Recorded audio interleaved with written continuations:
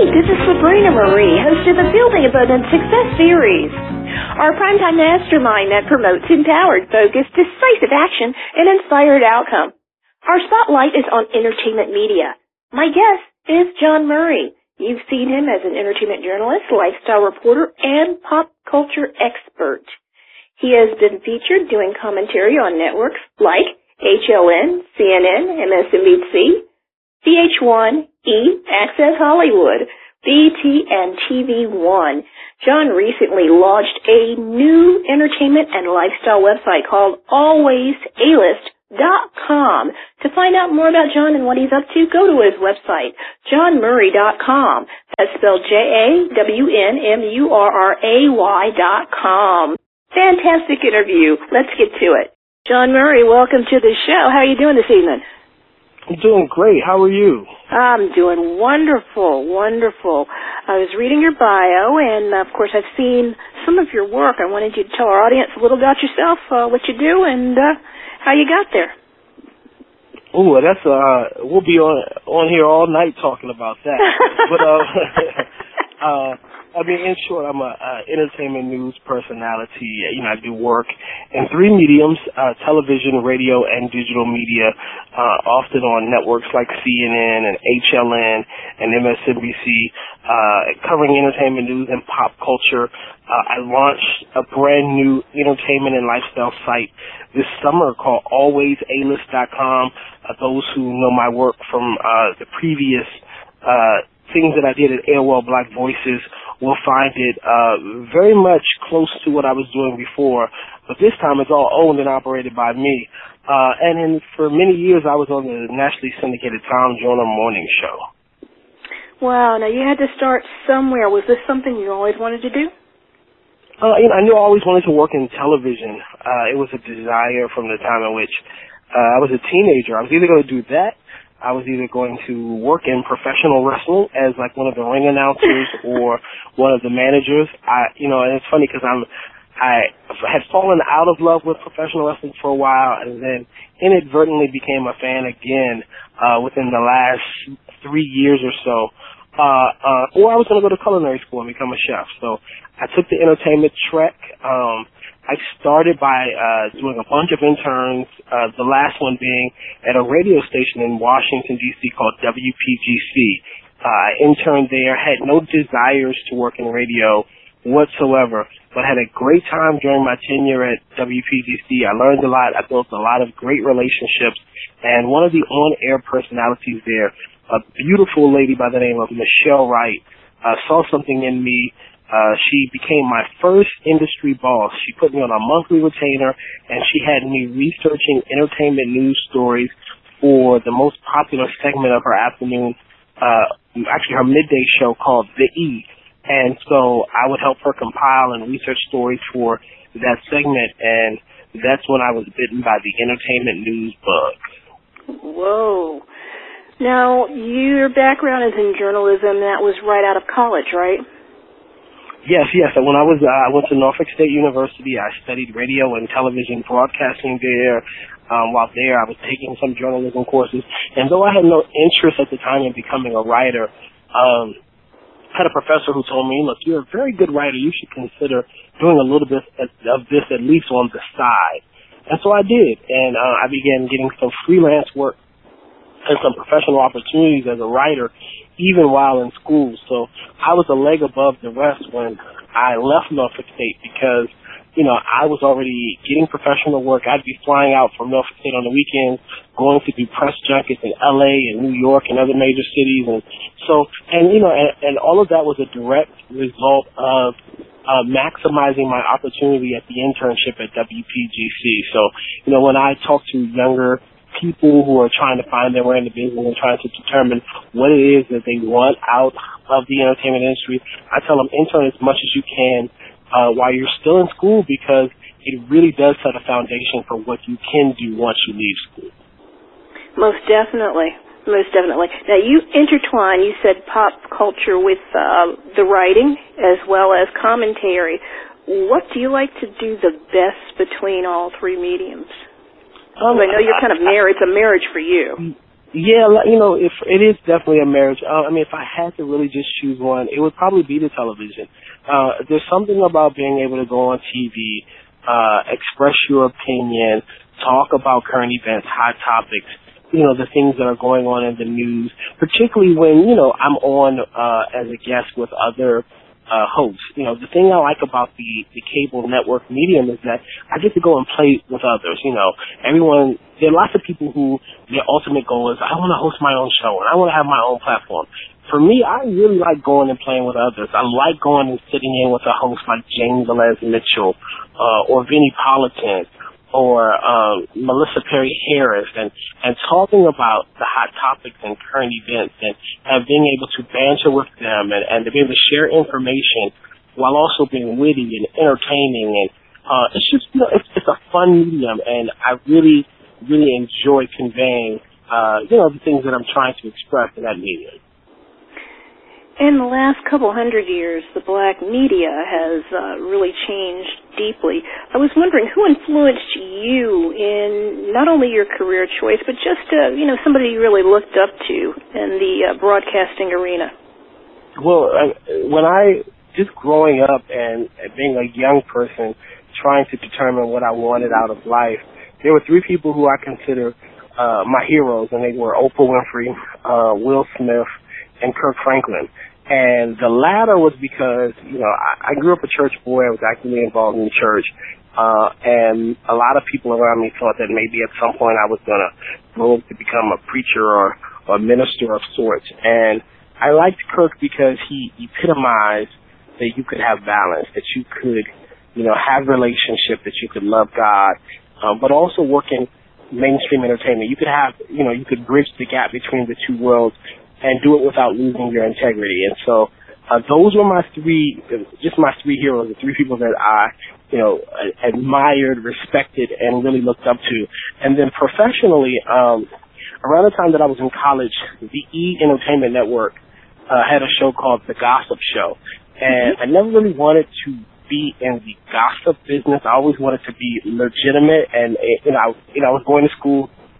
I was studying journalism. I was studying broadcasting. So, I was getting my credentials, and I wanted to be legitimate. But the show featured all of these respected journalists, like Tanya Hart from Hollywood, who was on, a syndicated radio host and a regular TV contributor, Flo Anthony out of New York City, and a guy named A.J. Benza, who ultimately left the entertainment news business and just became like a TV host. But I was watching one night, and I saw A.J. Benza do a segment where he was doing an entertainment news story about Tyra Banks, and he made reference to how beautiful her breasts were. And I stood up in my chair, and I said, I could do this for a living. Share information, talk entertainment news, and celebrate somebody's breasts. This was a good gig. And so that's kind of what I decided that, that's where I wanted to go. And, at some point, when I started in the business, in addition to Michelle Wright, who had already taken a liking to me, I developed a relationship with both Flo and Tanya, who were very helpful to me in the early stages of my career. And, and that's kind of, those are some of the people who I really, really admire professionally. There were others like the talk show host Rolanda Watts and some other folks of that ilk that I really respected and admired and ultimately, developed a personal rapport with. But those are the vast of the people who inspire me to do what I do. In terms of traditional roles in black media, what we see you doing has not been really a medium, except for maybe the last 50, 60 years, around the time of Jet and Ebony. What role do you think that traditional black media has played in helping you get to where you are today? Well, for me, I don't know that, I respect the foundation that traditional black media set and the opportunities that they created for a younger person like me to be able to be in the business. The legacy of a John H. Johnson and all the folks that followed his blueprint and doing what they did, it's tremendous. I wasn't fortunate enough to land any opportunities with any of the African-American newspapers when I was starting out. And not that I didn't want to, they just weren't interested in me at the time. And, or obviously didn't have the budget to be able to compensate me so that I can make a living doing what I was doing. And I remember there was a time when I had approached several of the African American newspapers, and I was really trying to challenge them to evolve their brands and embrace the digital age. And many of them weren't receptive to it at the time, which is troubling because now I see that a significant number of them are either going out of business or struggling. And I think it was because they did not evolve with the times. They had a very antiquated format. They shunned the digital age instead of embracing it. And so now many of them are trying to play catch up, but they don't have the revenue or the capital to be able to transition and sustain themselves. So, I celebrate the impact of traditional black media, and I wish many of the great media outlets, that fit in that category really, would have had staying power, because we've lost some great publications along the way. I'm glad you're mentioning this. What do you think that is? Because it does not just affect journalism. It affects a lot of different mediums that are really closing their doors, never to be heard from again. I don't necessarily have an answer for that. I know that some people don't adapt well to change, and certain people have not been the best at differentiating between what is an actual move in the business and what may just be a trend or a fad. And so because of that, sometimes if you don't make the right decision, you miss the mark. And so that's not a question that I could answer because, it's not one that I completely understand. I definitely think there should probably be a dialogue at some point with some of the people who work specifically in African-American media, the traditional aspects of African-American media being newspapers and things of that nature, and find out why they were tardy to the party and didn't embrace the digital age. The digital age is explosive, and it changes so fast. I mean, what's in now, we see the Facebooks and all the social media stuff. Within a year and a half or so, it's going to be something else. It's just going to, snowball. How do you feel our generation is going to be leading the way? Because basically that's what you're doing. Yeah, I mean, every year and a half or so, the mediums do change. I'm very much in love with Instagram. It's my new favorite social media platform. It's so funny to hear people make old school references to MySpace and really old school references to Black Planet. And so, those are the platforms and the mediums that everyone was, fully engaged in just a few years ago. That's right. And so, it's hard to determine what's next and what's to come, because I don't think any of us could have determined that these were the social media platforms and the new age frontier playgrounds that we'd be engaged in now. Some college kid, some young person sitting in the dorm room, just like the founders of Facebook, will come up with some new clever idea, and it'll be, the new phenomenon, in 2013, 2014. And I'm excited. Some of the ones I navigate and, explore and gravitate to. And some of the ones I just don't even pay any attention to. Like, there's one out now, I think it's called Pinterest, which is, very similar to Instagram, and I'm not even remotely interested. So you have to pick and choose which ones you connect with, because otherwise you'll occupy all your time just being engaged in social media. I can imagine that your schedule's crazy. You say that you're able to, fraternize with various types of mediums, whether it be television, whether it be internet or whatnot. How do you juggle your schedule? For me, it's a lifestyle. I mean, this is just kind of what I do. I have a rhythm that works for me. Surprisingly to most people, I sleep. I get 8 hours. I love to sleep. I rest. During my hectic seasons, I can do upwards of maybe 100,000 frequent flyer miles a year. But when I feel like I need to slow down and pull back and take time for me, I do that as well. So, for the last 8 months to a year prior to launching AlwaysAlist.com, I took some time off from the industry just to do that. You know, I literally was only doing social media consulting projects as well as my television appearances. Just because, you know, for 7 years consecutively, you know, I maintained a very robust schedule, and I was feeling like I was burnt out and I was tired, and I just needed to kind of reconnect with my real life. I needed to, you know, go to some friend's birthday party. I needed to, you know, handle some personal business affairs. I just really needed to take some time off for me and do some things that I had not had a chance to do because I was always on the go. And so, you know, launching the new site has kind of, you know, increased my workload and schedule again. However, you know, I'm starting and re-engaging on my own terms and on my own schedule, and I enjoy it that way. Wonderful. Now, you have a faith-based music compilation, Untapped. I thought that was really fascinating. Did not even know about that. Can you tell us about that? Yes, you know, for maybe 4 or 5 years, I did some consulting work with EMMY Gospel.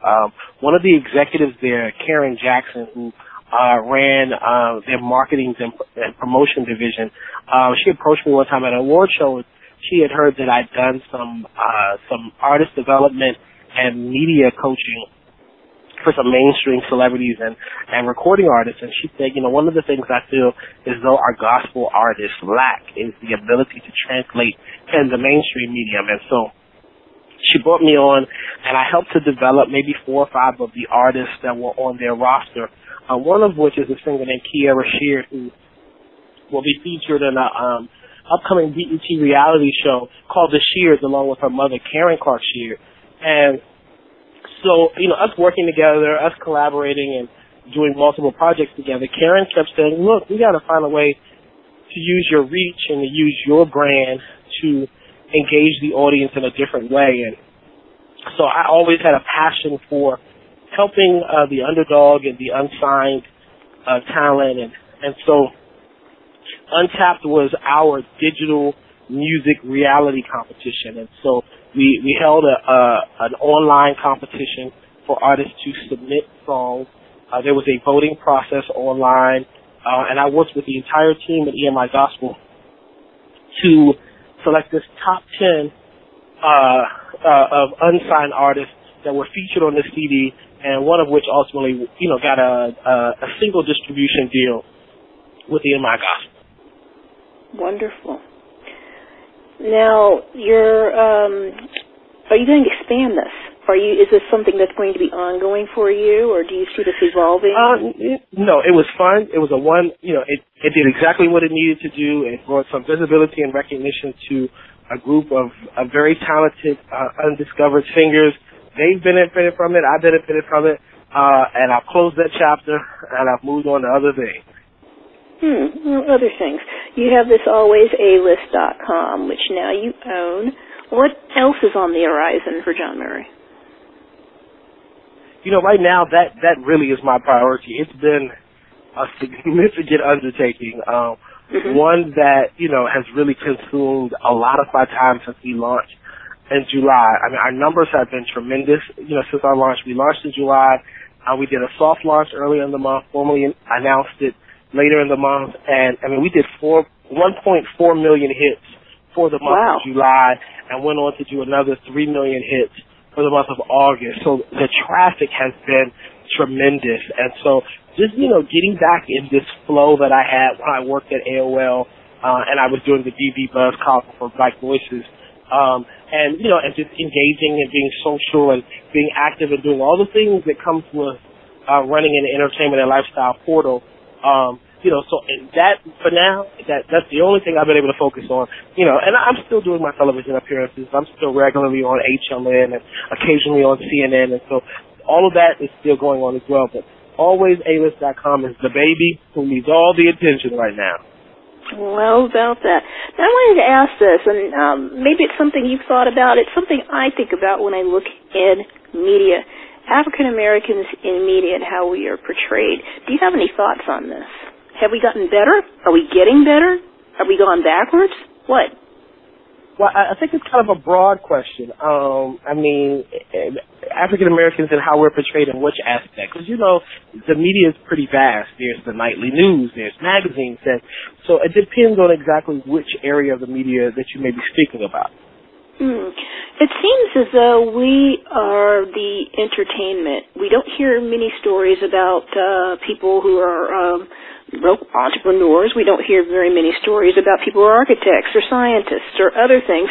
And in black media, just studying the media myself, you used to get the scholars. You used to hear about that a heck of a lot more. Now it's mostly sports and whatnot. And entertainment, yeah, we need that. But do you think that there ever could be a balance or even both side by side?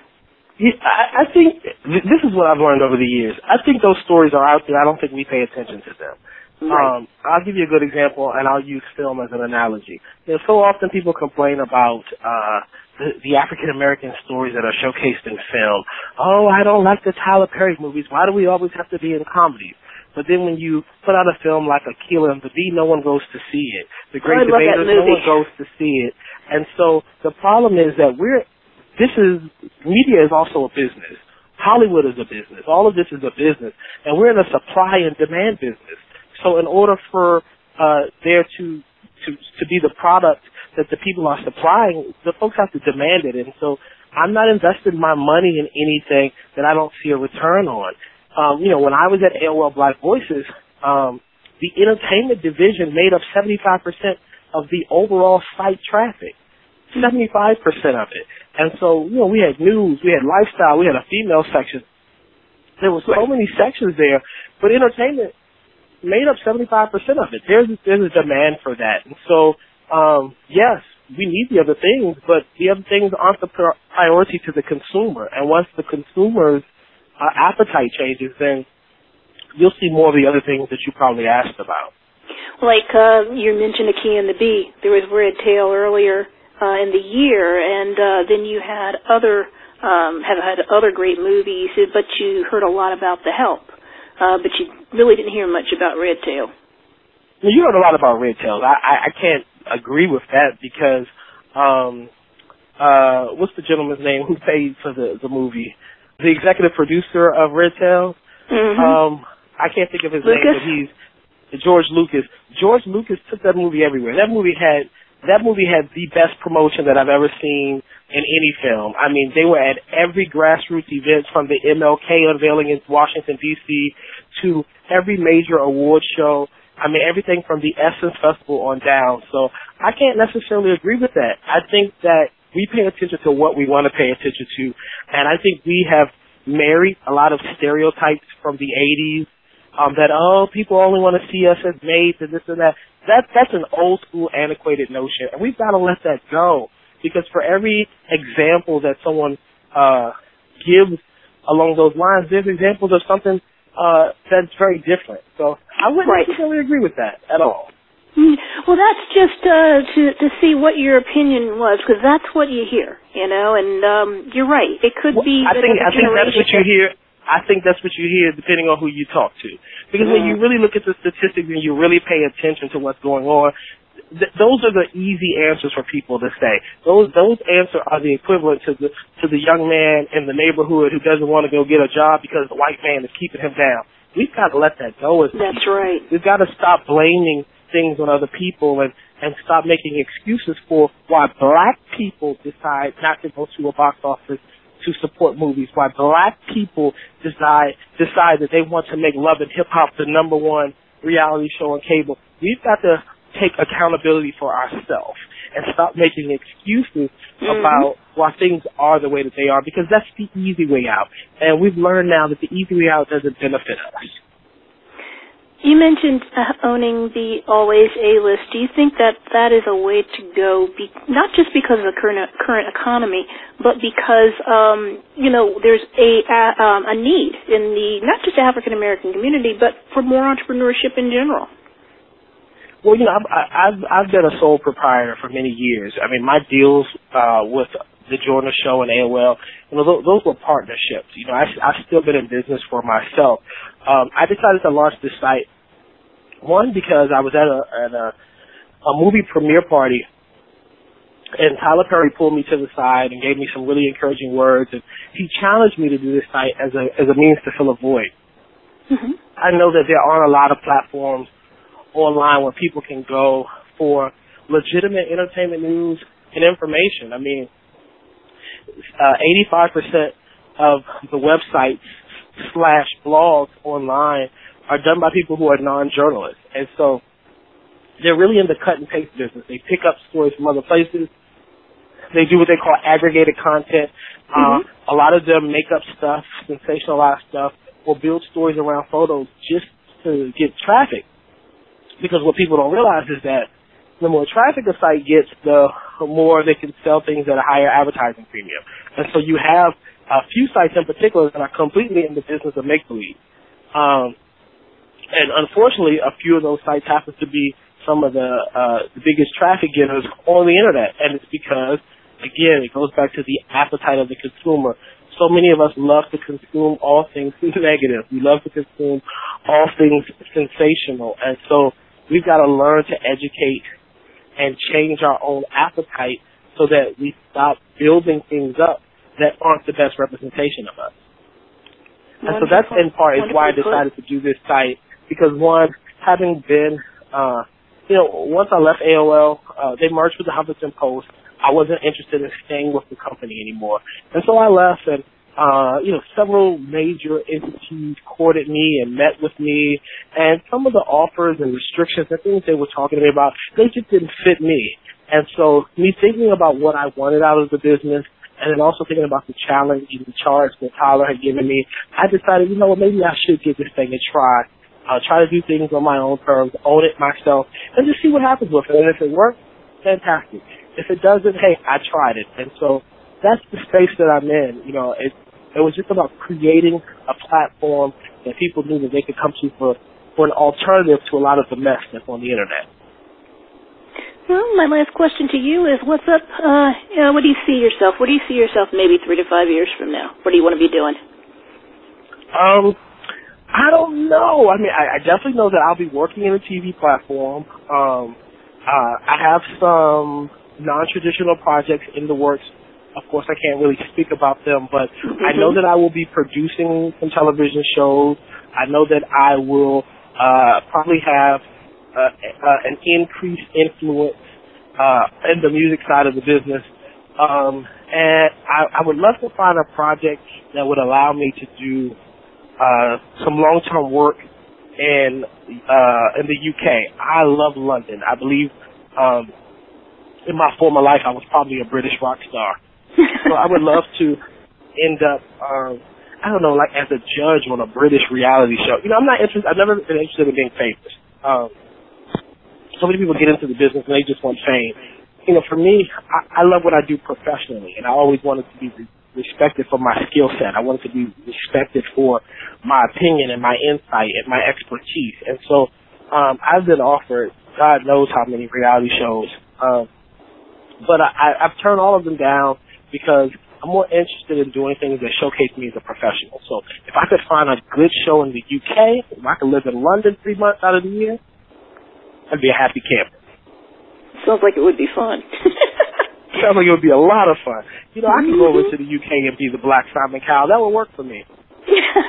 You'd be that rotten. I'm just kidding. Well, I'd be that honest.